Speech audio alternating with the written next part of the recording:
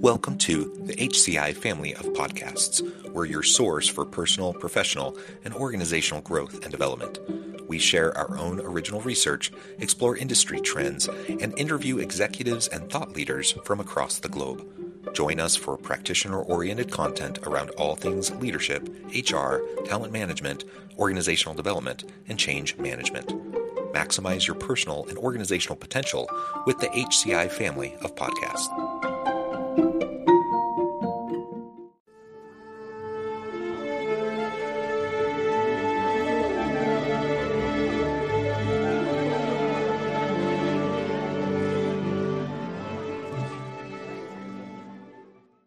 Jack Wiley, welcome to the conversation today. Thank you. It's great to be with you, Jonathan.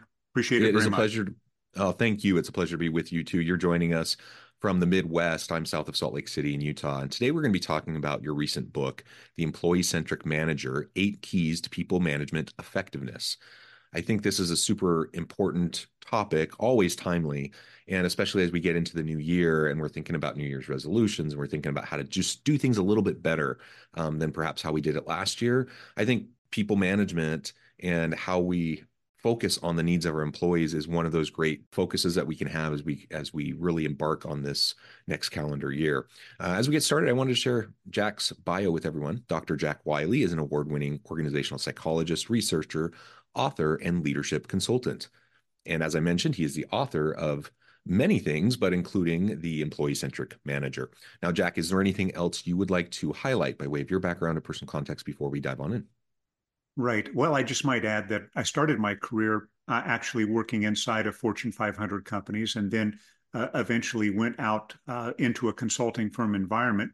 Also spent 6 years in academia immediately prior to writing the book. So I came at this work from a variety of different angles.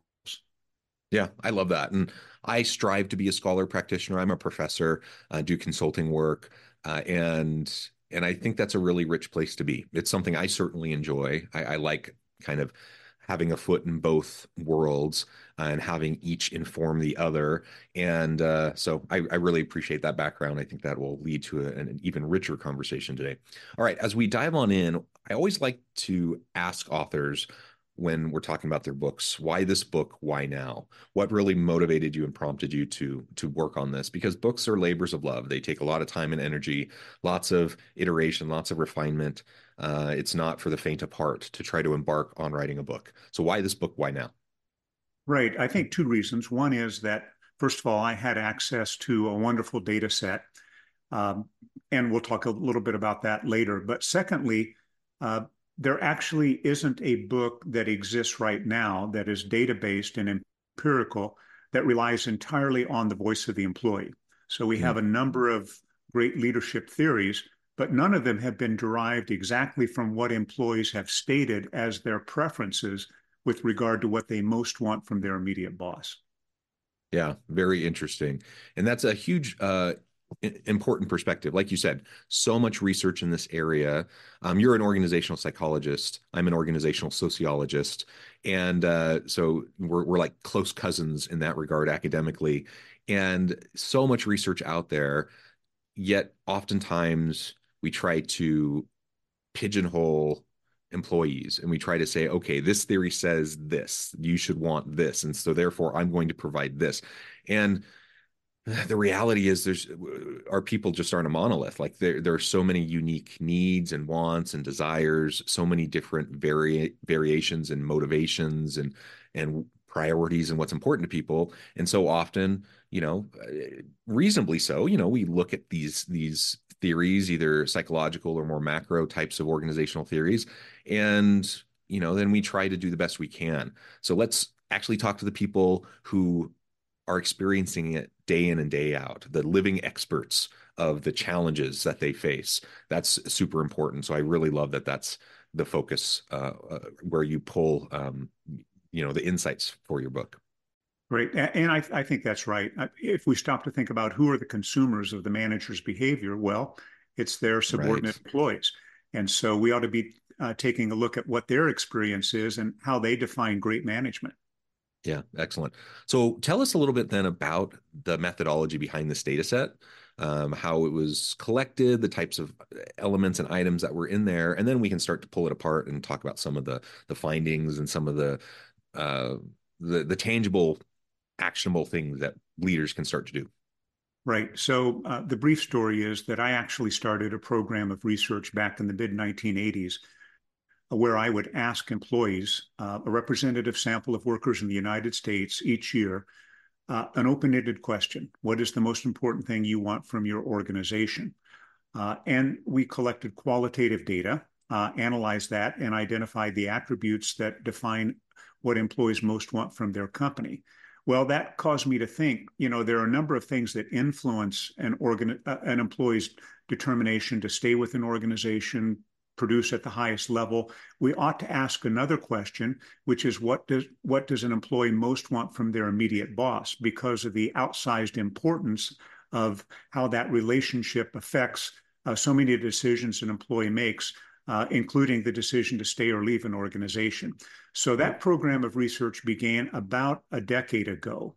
But what happened was I was able to extend the research beyond the United States to include ultimately 26 countries around the world, which and we conducted the research in a way that made sure that each population from these 27 different economies, actually including Hong Kong as part of China, but how employees within those economies might differ or answer the question the same. But I was looking for a universal answer, but still, the data were collected in response to a single open-ended question.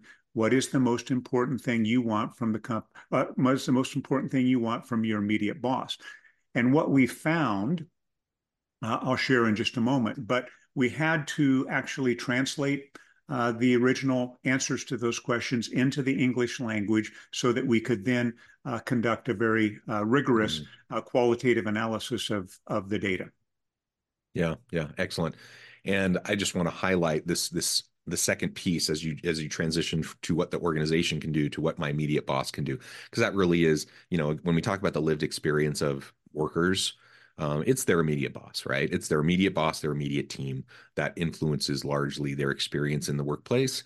And I've often said, you can have an amazing organization, amazing organizational culture, amazing executive leadership, great strategy, great vision, mission, all of that, lots of purpose.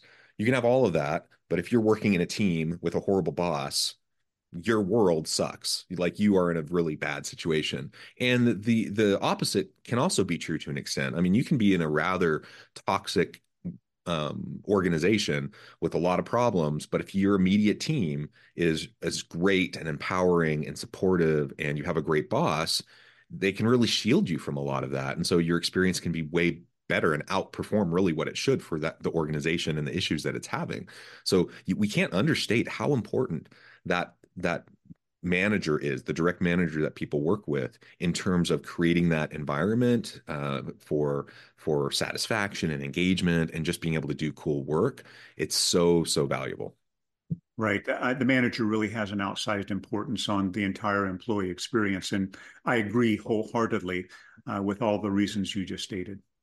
Yeah. Okay. Well, let's start to get into these 8 key people management components that you found through your research. If you can start to walk us through those. Sure. I actually refer to it as the 5-1-2 because Okay, actually great. five of the attributes that employees most want would be what you and I would call behaviors. One would be a skill, and two would be values. So I refer to it as 5-1-2. But even a further definition of the 5 behaviors, there are 2 behaviors that managers demonstrate that actually are very much oriented toward building a better relationship with employees. First and foremost would be the behavior of being supportive and understanding. This, in fact, was the behavior most frequently identified as what employees most want. They want to work for a boss who's accessible, who's supportive, who's encouraging, who's considerate in their behavior toward the employee. Secondly, they want to work for a boss who treats them with dignity and respect. So this means that I want to work for a boss who presumes that I'm there to do a good job, who's going to respect the experience I bring, invite me to participate in decisions. So those 2 behaviors being supportive and understanding, treating employees with dignity and respect are what I would refer to as relationship behaviors. Then there are three more Can I behaviors. pause there for just a second? Sure. Because I really do, I love that. And I often say, good people management and an employee-centric leadership style is not rocket science. Like there's some pretty basic things you can do. And I know all of the things that we're going to be discussing aren't necessarily, brand new ideas. Like they've been discussed and explored, and you're bringing a new lens to it and a new unique research approach to it. But it's not rocket science. And ultimately, what I say is the number one thing, if you want to have a good, healthy team environment, workplace environment, just learn to treat your people with dignity and respect. Like that goes such a long way. You may kind of stink in other managerial and leadership competencies and capabilities. You may be learning and building the plane while you're flying it, and you're going to have missteps and everything, but you treat people well, you support them and treat them with dignity and respect. My goodness, that just creates foundation of trust, and it creates an opportunity for you to do cool stuff. And I think most leaders probably agree. Like I don't think most leaders wake up in the morning thinking, how am I going to exploit my people and not treat them with dignity and respect today? I don't think that's the intention yet, because of just the busyness and the grind and like getting your attention split so many ways, and you end up focusing on different things. It just falls by the wayside so often, and you end up treating people in ways that probably you wouldn't want to be treated, and probably you wouldn't be happy about, if you step back and realize that's how you're treating them, right? So just being able to pause and take the time and really remind yourself and create that environment and culture where you're just everyone's treating each other kindly, treat each other with dignity and respect, the whole person. That goes such a long way. Yeah, you're absolutely right. And that's kind of fundamental, so critical to how employees feel about the quality of their working experience. The three additional behaviors really, I think, deal with performance more so than relationship. But obviously, these are not completely independent. They're very much bleed over into both categories. But those three behaviors are, first of all, communicating clear performance expectations. In other words, Mhm. defining what success looks like, what represents a job well done. Number two, recognizing performance. By this, we mean psychological recognition in the old way of saying things, pat on the back, attaboy, attagirl, but appreciating the contributions that employees make, saying thank you for their work, and also seeing that they're recognized up the chain of command. And then the third behavior is rewarding performance contributions. This doesn't actually find its way into most leadership theories, but employees realize that managers may have limitations in terms of what they can do based on corporate pay policy, Mhm. but they expect their manager to do everything they can do to ensure that they are rewarded in a way that's commensurate with the contribution they're making. Now, and that actually has two sub-attributes. Half of it is about getting fair pay, but the other half of it is about creating training and development opportunities that allow the employees to continue to grow and develop in their skill set, and presumably move up the corporate ladder, so to speak, if in fact that's what they aspire to do. So those are the three performance Yeah. related behaviors. Yeah, and I think it fits with the last one a little bit. I was working with an organization, and just yesterday I was in a meeting where they had this kind of cool new shiny initiative like this. Everyone's kind of excited about it. There's energy around it, which is great. And as I'm hearing them pitch it and get some buy into it, I'm thinking this is great. I would be super happy to support this. Um, on the one hand. On the other hand, I'm thinking also from the standpoint of employees that show up each and every day, that put in the work, that are involved in the grind, that are forced to kind of jump through the hoops of policies, practices, and procedures, who've worked for sometimes years to put forward and gain traction and support for similar types of initiatives. It can be really frustrating and demoralizing when something that's very similar to what you've been doing for years gets pitched, and all of a sudden it has all this hoopla around it, and like you're breaking down barriers and you're just allowing this thing to just roll out immediately. I don't think that's the intention of anyone. When that happens, you just see this cool opportunity, you want to chase it, right? But one of the things you need to remember is that the people that show up and have been showing up each and every day doing the hard work of the organization, especially if they've been trying to push the envelope and innovate and push you in ways that maybe as a leader you're not comfortable, and they've been doing that for a long time, to then all of a sudden see kind of this new trendy pet thing get all the attention, it becomes very demoralizing, or at least it can be. So that's not to say don't do new, cool, innovative things. But it is to say, I think one of the jobs of a leader, to your point, pay important, training and development important, but finding ways to break down those barriers, to like listen to your people when they're doing cool stuff, acknowledge it, support them, and clear the pathway for it to happen.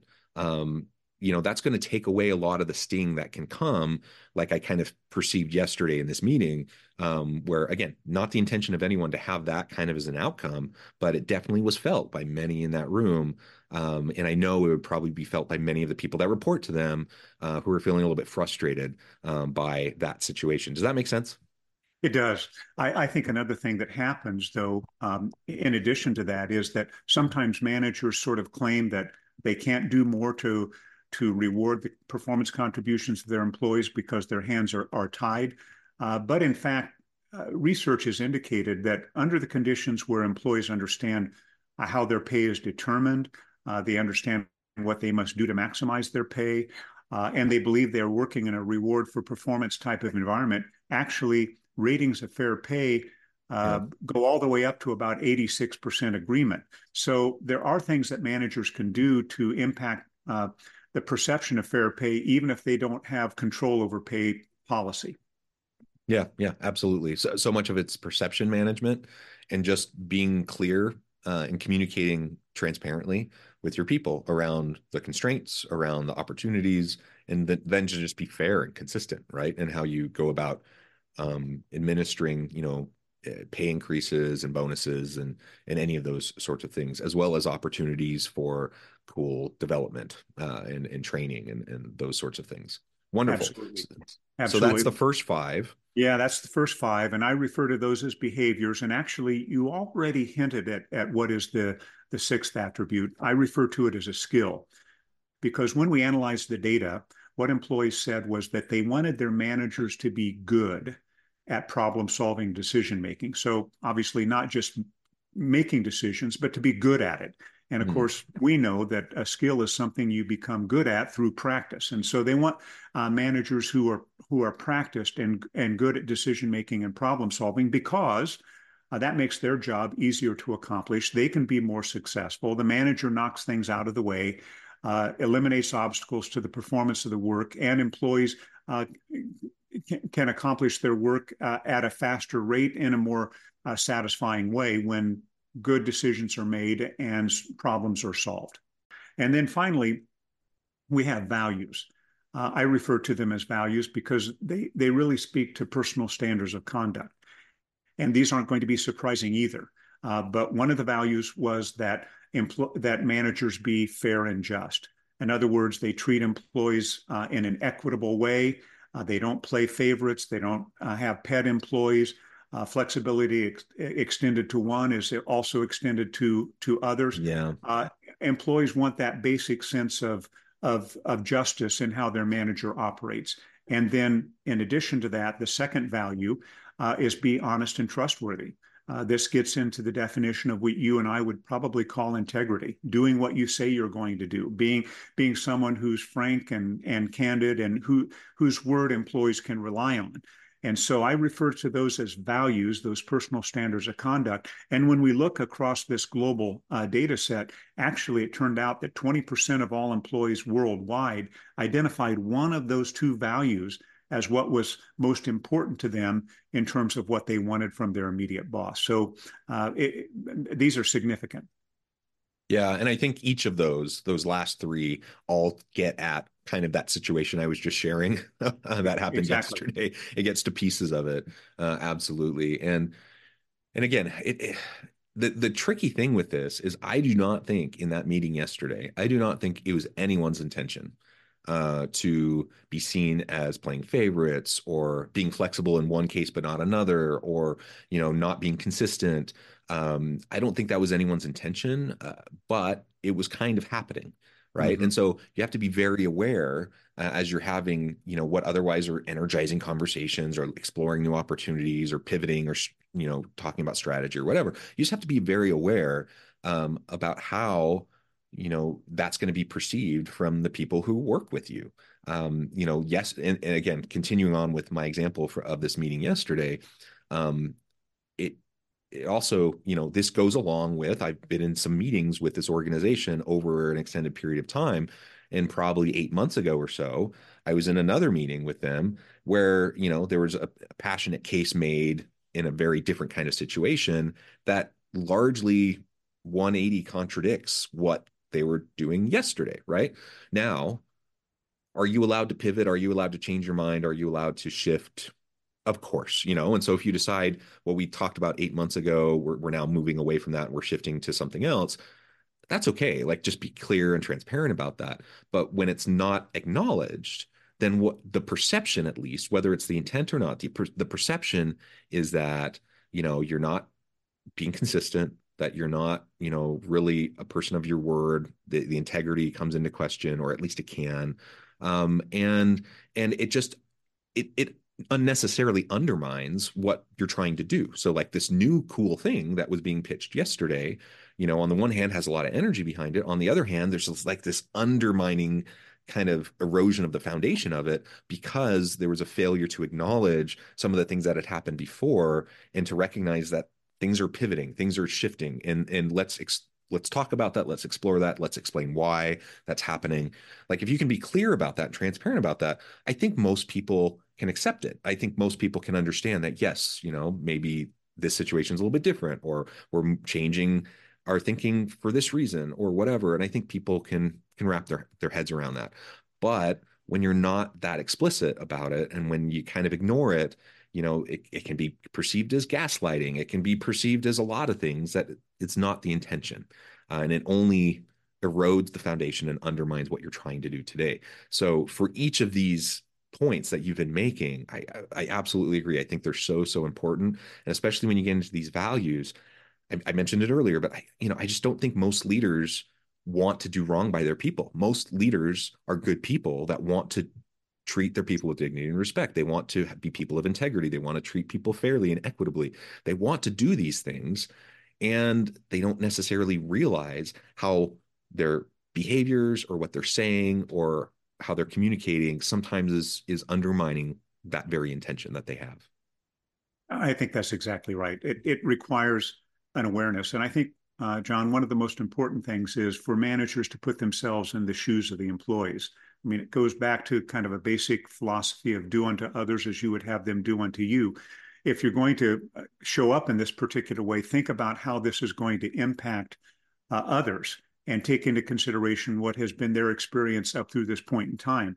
And when we do that, I think we actually find much better ways to approach a transition or to approach a change if we think through how this is going to be heard, understood, experienced by your followers. Yeah, yeah, well said. Well, Jack, this has just been a really great conversation and a great overview of this really cool book that you've put together. I appreciate the time that you've taken out of your day to meet with us and to have this conversation. Before we wrap things up for today, I just wanted to give you a chance to share with the audience how they can connect with you, find out more about your work, where they can find your book, and then give us the final word on the topic for today. Right. I think, first of all, I thank you for the invitation to be part of the podcast. Really appreciate that. The book can be purchased on Amazon, The Employee-Centric Manager, obviously authored by Jack Wiley. I'm continuing actually to now deliver this information in the context of management development and management training. So I'm working with corporate accounts to train managers on the attributes of the employee-centric manager. And one of the things that we've accomplished is developing a measurement system to measure the extent to which managers actually do display these attributes. And that becomes a platform for what they can focus on for their own self-improvement.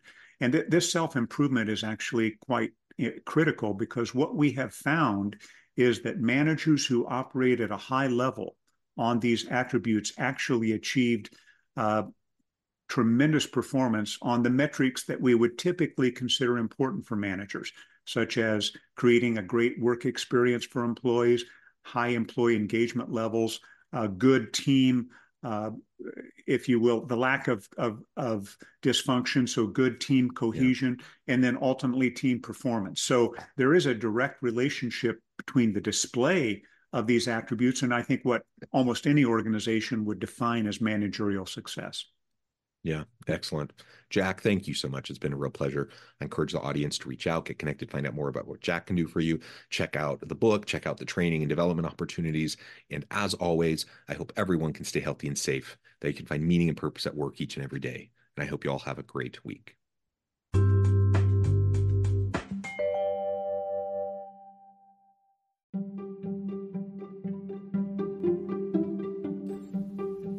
Thanks for joining us for this episode of the podcast.